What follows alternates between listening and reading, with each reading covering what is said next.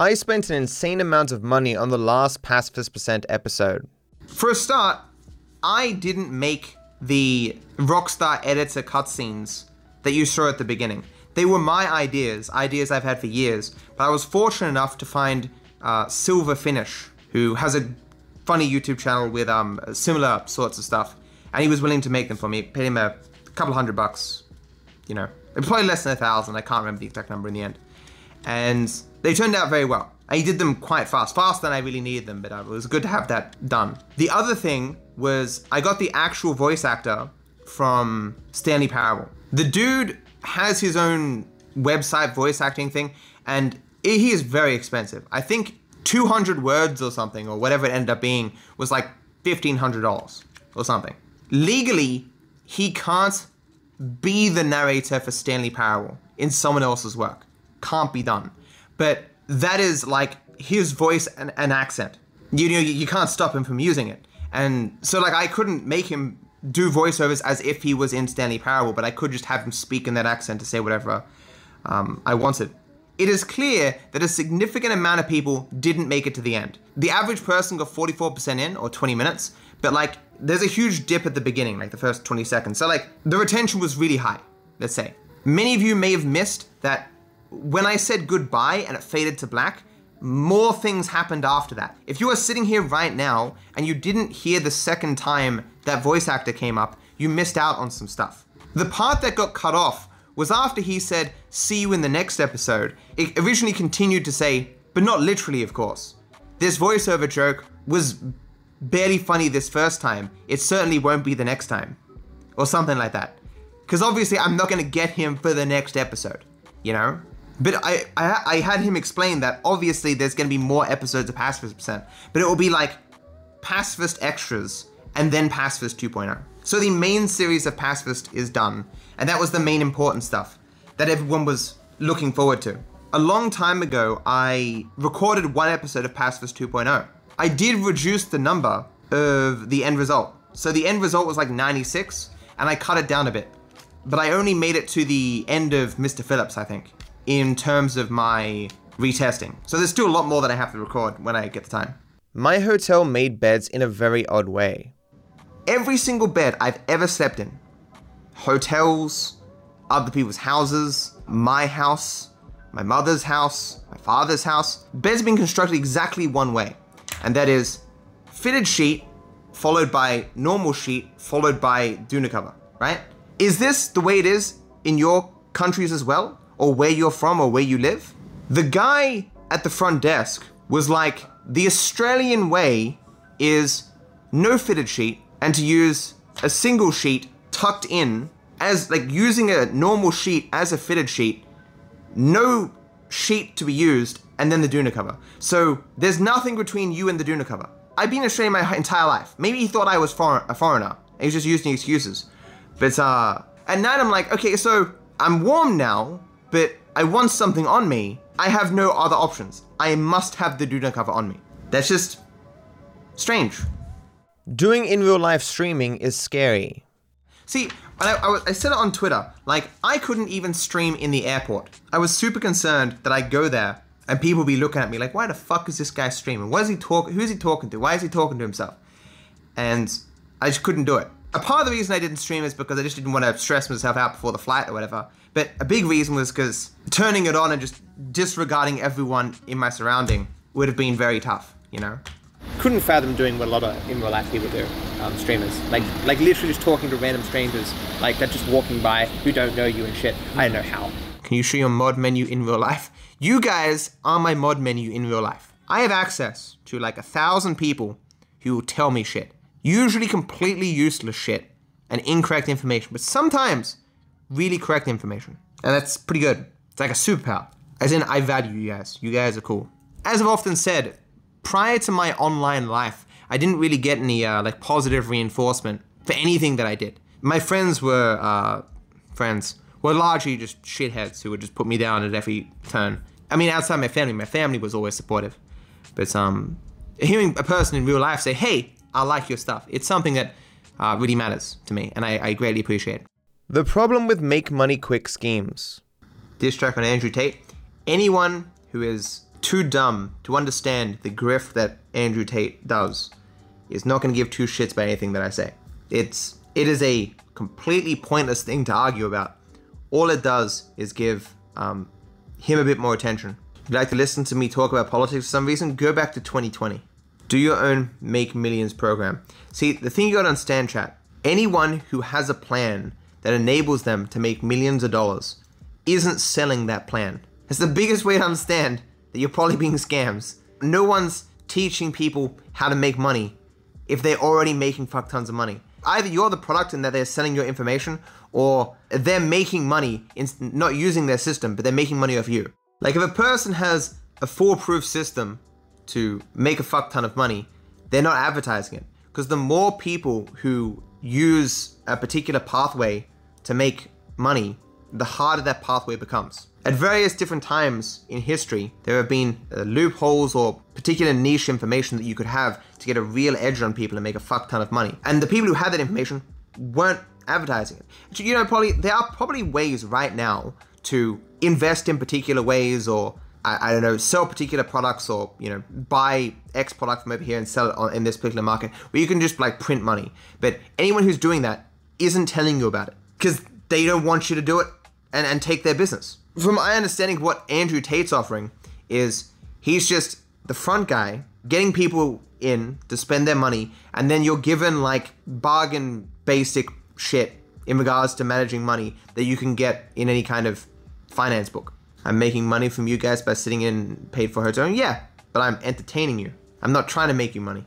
Watching my stream cannot make you money. This is not advice on how to make more money. Your life can only be enriched by my beautiful smile. Ha ha ha ha ha. My Woofle plushie. Q&A.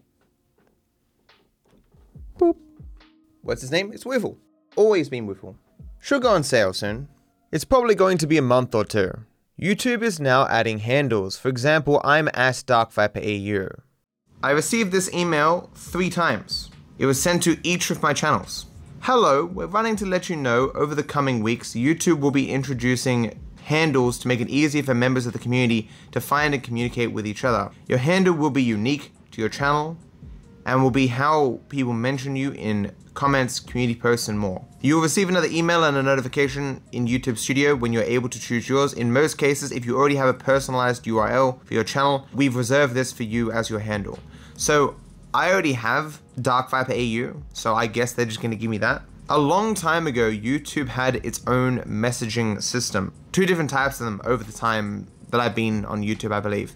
And both of them were barely used. I wonder why they're adding this handle feature. Is it just for the live stream possibility that you guys will now be able to like change your name to match what it was on Twitch? Or maybe they're going to roll out some social features on YouTube as they have tried many times in the past and failed. Like on Twitch, for example, they have a messaging system. And I do use it on rare occasions, and I certainly used them more before I had the Discord. I don't know, maybe, again, this is just YouTube trying to make the transition from Twitch to YouTube as easier for people as possible, on the live streaming side. After my experience at PAX Australia 2022, do I still want to go next year? 60% of the reason why I go places is knowing that if I stayed home, I'd sit there being like, man, we're having so much fun at that place I didn't go to. Think of all the wonders that could happen. I could have found the girl of my dreams there, but I'm sitting at home. Such a dumb decision. And then I beat myself up about it for as long as the duration of the thing, and then I feel miserable until I get over it like 2 weeks later. And so I had to go. Fear of missing out, indeed. And it was alright. Wish it was in Sydney. Rate my PAX experience. So it depends what I'm rating. The actual inside of PAX, like a 2 out of 10. Not interested. I don't want to see the indie games. I don't want to line up for stuff. I question how much of people going to PAX is the stuff in there versus like seeing creators and going to panels and just being with their friends and stuff. I suspect for a lot of people, you know, it's just like, what else do you have to do on a weekend? Oh, there's an event coming up? Fuck yeah, let's just all go down there, pay the money and walk around for a bit and just hang out and see some cool stuff. Just talking with your friends. I think that's the main appeal for most people, right? But outside of PAX is like the booth and stuff, because you didn't even need a badge to come see me or whatever. Like some people legit just got on a train and just came down and said, hey man, how's it going? I felt kind of bad for some of the people because it was like, I talked to you for like 5 minutes or whatever, and you've come like half an hour. You know, say, me and the fans, A+. barely an awkward moment, and very nice people. A lot of people think they're awkward when they meet me. I think maybe like 1 or 2 people were tops, and I don't even really remember it. Like, I'd be surprised if no one was awkward, but no one stands out to me as particularly awkward. The most memorable thing with people was that a lot of people, like, their hearts were beating like, rapidly. I could feel it. The food in general that I've had throughout the trip, I'm not a big food person. I'm just gonna give it a 6. Didn't dislike anything, except maybe the Japanese barbecue, but you know. Hanging out with TG, A+. The manager people, shouldn't really just call them the manager people, but as a group, A+. Because I shouldn't think of them as manager people. Like I think of them as my friends in a way, but it's like, obviously it's a business relationship, meaning Modest Pelican, A+. The handful of people that I met at parties and stuff, A+. Everything else, F. So this hotel, Grand Hyatt, F. All the travel, F. All the Ubers, like the Ubers weren't that bad. There was no difficulties, no problems with them, nothing like that, F. Because travel sucks. Like if I could have met all the same fans, hung out with TG, hung out with Modest Pelican, hung out with the management people, done all that in Sydney, the whole event would be A+. But having to travel and be stuck here for 2 extra days with very little to do and stuff brings the whole experience down significantly. Next time round, I am not staying 2 more days. I'll probably just stay 1 more day because I saw pictures of people flying back the direct day after PAX, and it looked so packed. Everyone would have been crowded onto planes like sardines and stuff, and it's just so many people. It's just like, am I going to PAX next year? I would be surprised if I did not. But it is a burden to get out what I get out of it, you know? As in, like, I don't get a heap out of it. Meeting the fans is cool.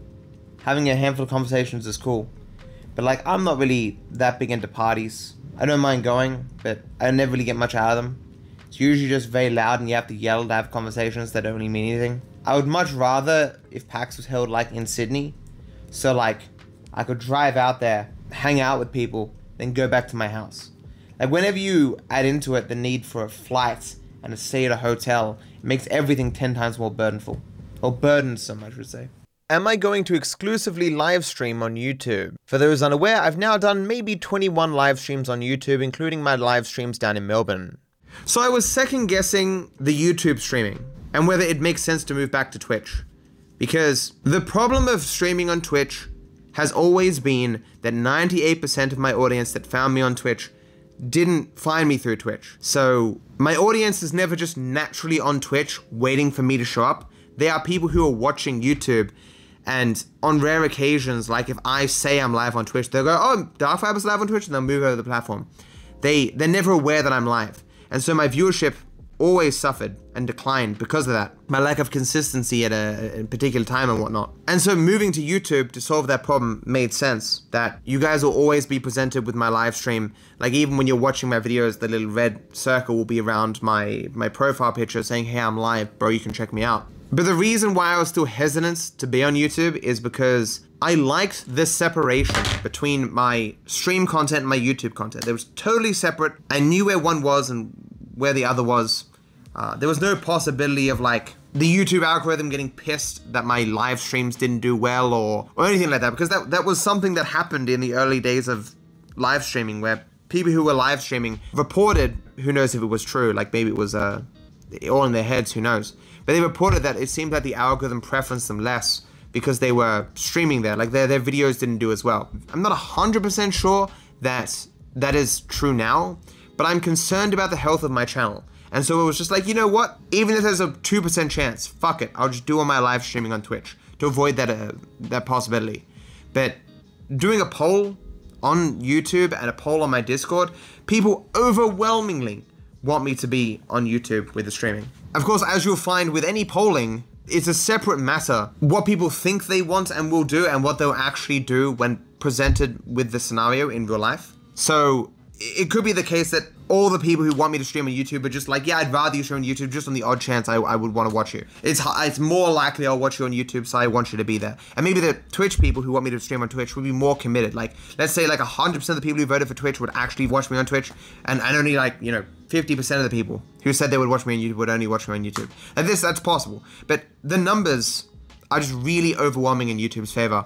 So, and as I've said, at least from the test streams that I did, it does seem like I have more viewers on YouTube. So I will continue to try to stream on YouTube. We'll see how that goes. And hopefully when I get back and I can release some of these bigger videos on the back end that I still haven't released, that things can look healthy again.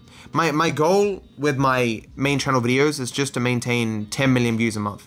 I'm currently at like 7.2. But then again, I haven't released a video, in 5 days or something. I only released one video in the last week. So, we'll see.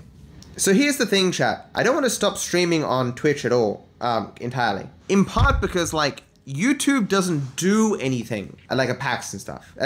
Twitch is here, and they're having parties and whatnot. I'm gonna keep streaming on Twitch, doing my editing stuff there, just to have maybe a couple of hours each day on Twitch. Give people a chance to talk to me if they want to on there, I suppose. And keep some subs on there, I suppose, in case I want to go back to streaming there permanently. So for the longest time, the concern was that if I streamed editing on Twitch, that people will always assume I'm live editing, and this was a problem for a while. But now that I'm streaming all the important stuff on YouTube, I can freely just stream my editing on Twitch for the hell of it. Because if everyone always thinks I'm editing on Twitch, that's true, because I will be, It's very hard to compare streaming on two different platforms because, the time of stream that I do is very different. The content I stream is very different, the time of day I start and how long the streams last. Whether or not the heightened viewership of YouTube will last long term is a separate matter. I'd probably need a sample size of 3 months on YouTube and 3 months on Twitch.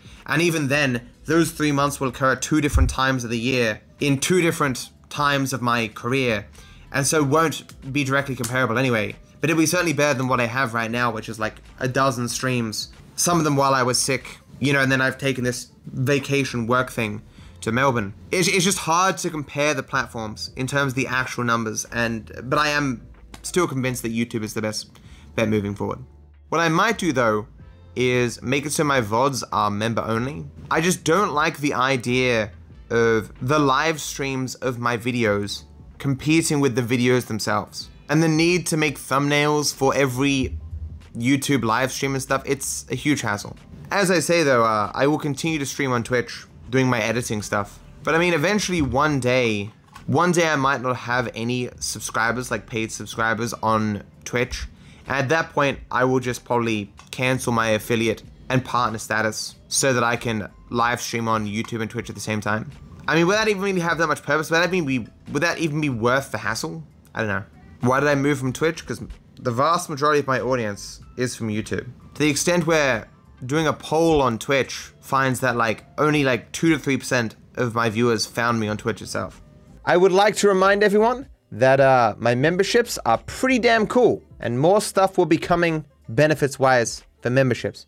What were the 2 benefits I wanted to do for memberships? Being able to watch past VODs, and what was the other thing? I want to set it up so you can see my videos early. The second a video is done, it will just become visible for members, and then over time I will release it to everyone else.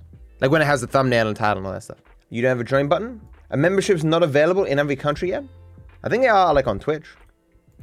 So weird.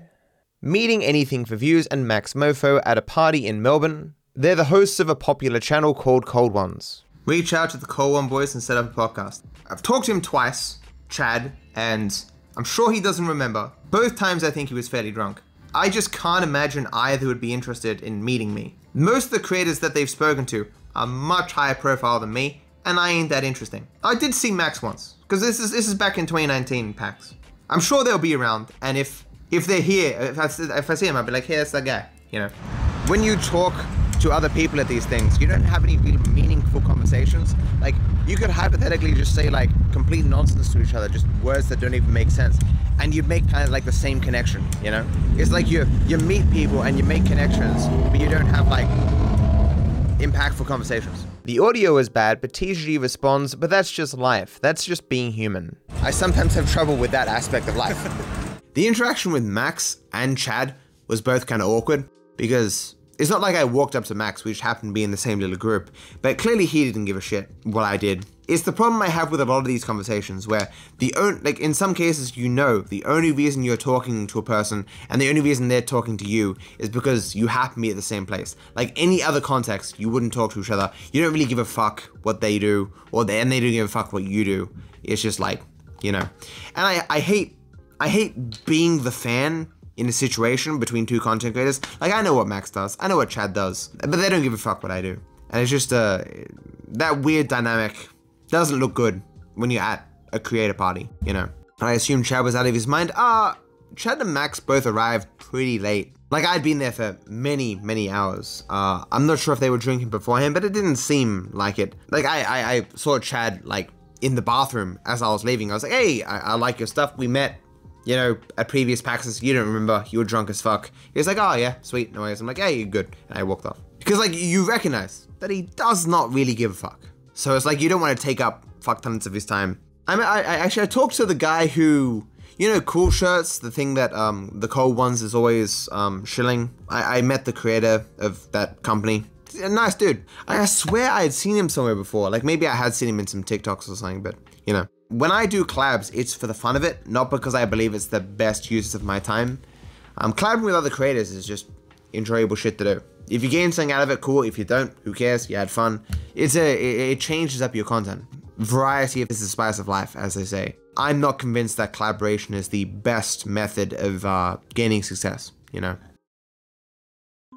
Be sure to like and subscribe. Also leave a comment if you have something on your mind. My feed gives them to me from all over my channel. It doesn't matter how old the video is. I wish you all the best.